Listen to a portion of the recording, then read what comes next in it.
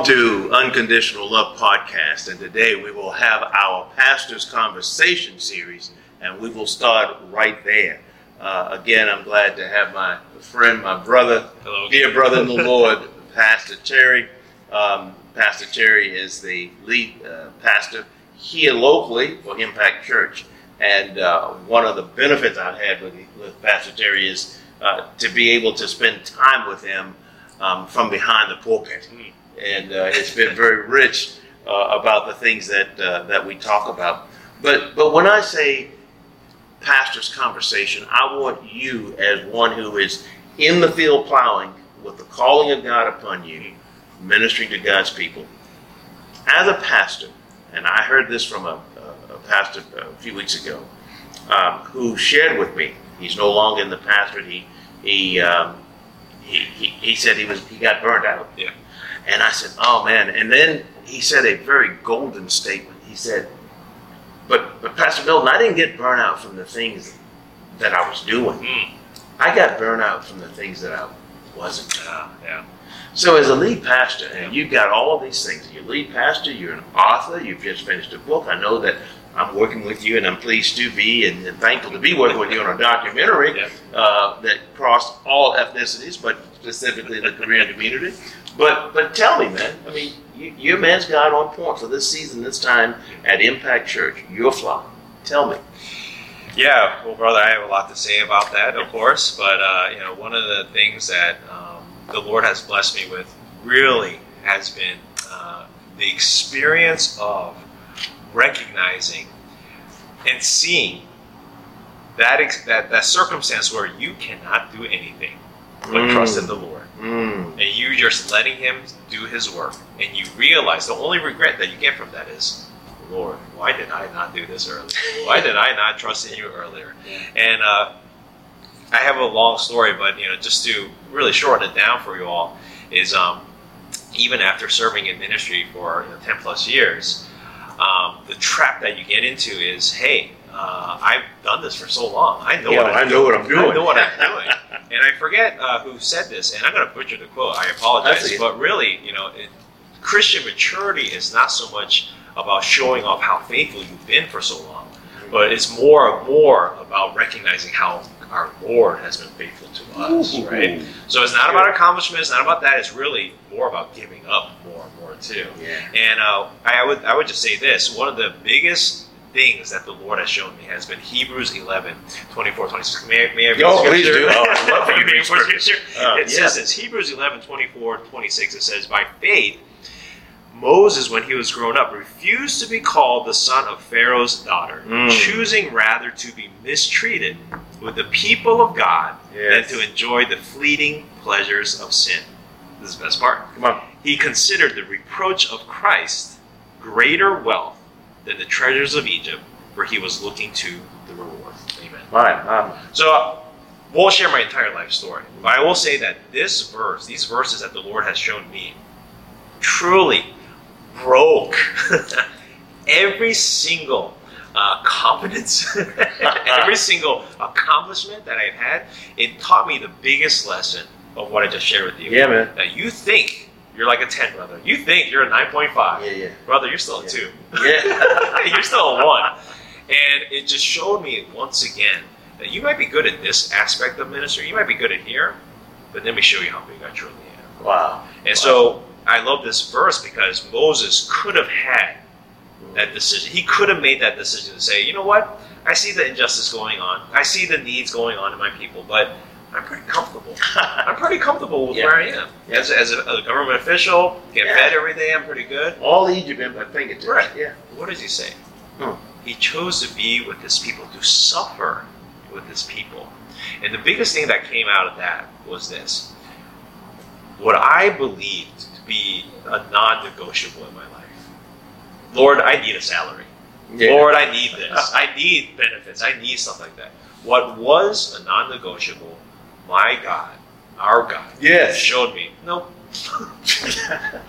I can take that away too. Yeah, my Lord. And so when you have nothing, when the Lord takes away, rightly so, and you have nothing but the Lord to trust upon, you have such clear eyes to see once again how big our Lord is, how good He is, No. and truly how trusting in His ways is just so much greater than Egypt. Not good. What is your Egypt today with pastors? That's why I ask. What is your Egypt today that, understandably, because it is a scary thing, that we can cling on to, that we hold on to the comforts that we have. But I encourage you today, man, oh man, where's the people? Where's the people that you can be with, to suffer alongside with? Suffer with. So, to show that Christ is a better reward than anything that Egypt can offer. You hit that. That's a beautiful passage. I love that as well. And it speaks to that passage that if you choose to go the other way and hang out in Egypt and do it Egypt's way, and let's be real, pastors, sometimes we do look over the fence and say, you know what, looks pretty good over there. But he says there is pleasure in that for a season. Yep. For a season, right? Yeah. But now this is going to sound odd, maybe. But you can't understand the joy that comes out of suffering for the cause of Christ.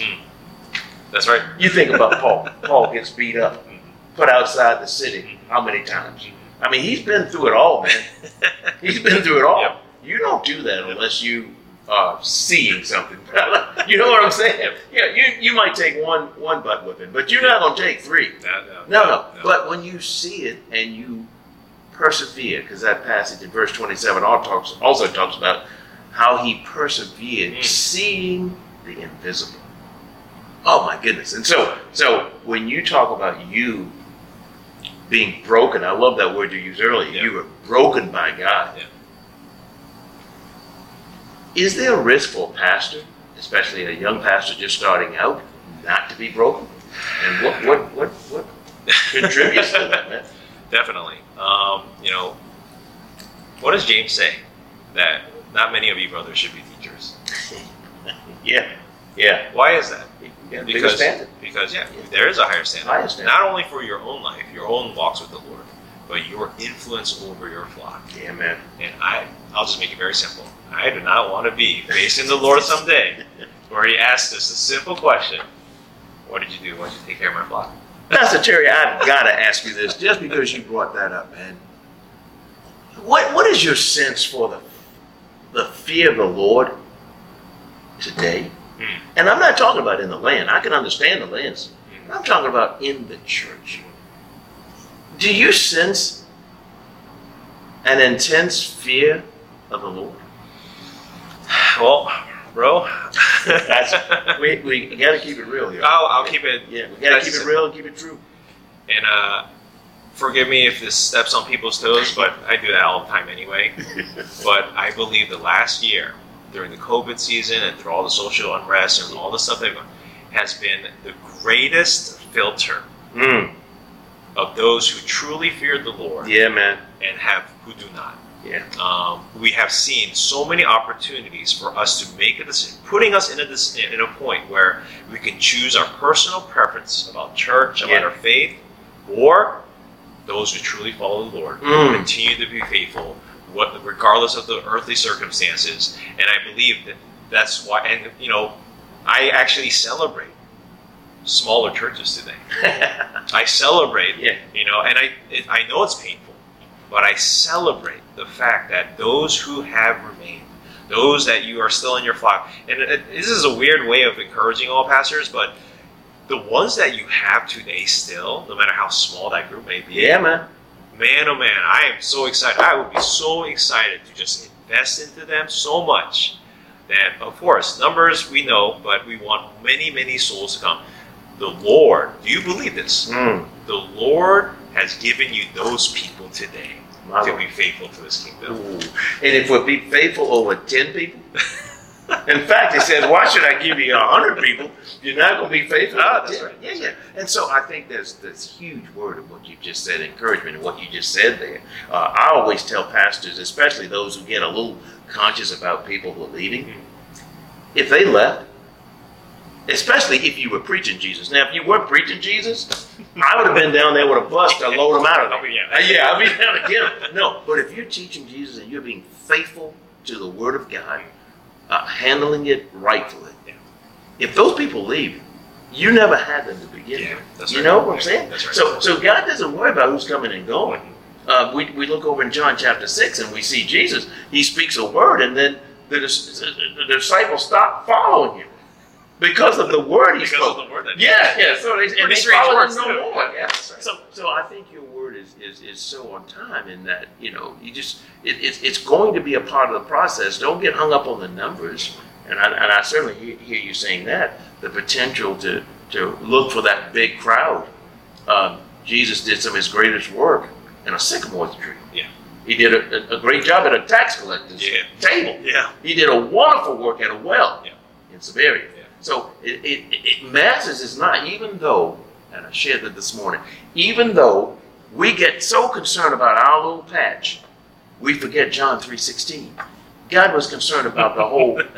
Did he say the whole world? I think he did. Yeah, I believe he did. He says here, he loved the whole world, that he gave his only begotten son. So it wasn't just the woman at the well. If we minister to those, be faithful to minister to those 10, you say. That's right. And those 10 will go out and infect Can't wait. whatever they I'm just getting hyped right now. I'm just saying that. And I just want to offer just one piece of practical Please do, advice. man. That's what we're here for. For pastors, really, as we just try to encourage you this way, believe that you are not alone. And I'm not just talking about the Lord with us, because that is sufficient. Don't get me wrong. But today I want to encourage you that, so this is the trap too. Sometimes we're just so used to our groove and our rhythm, we forget about reaching out to other pastors and network. We're not competing against, are we? No. We're not competing against each other? No. Not at all. You're not alone. And when you actually take the time and being intentional, reaching out to those other brothers who probably are suffering just as much as you are, actually. Man, oh man, you get some of the most special brotherhoods that appear when you're going through these type of things together. Yeah. Brother, I appreciate it. You know, as always, we never finish, we just stop. Yeah, we just start. We will be back. Thank you for joining us. Thanks.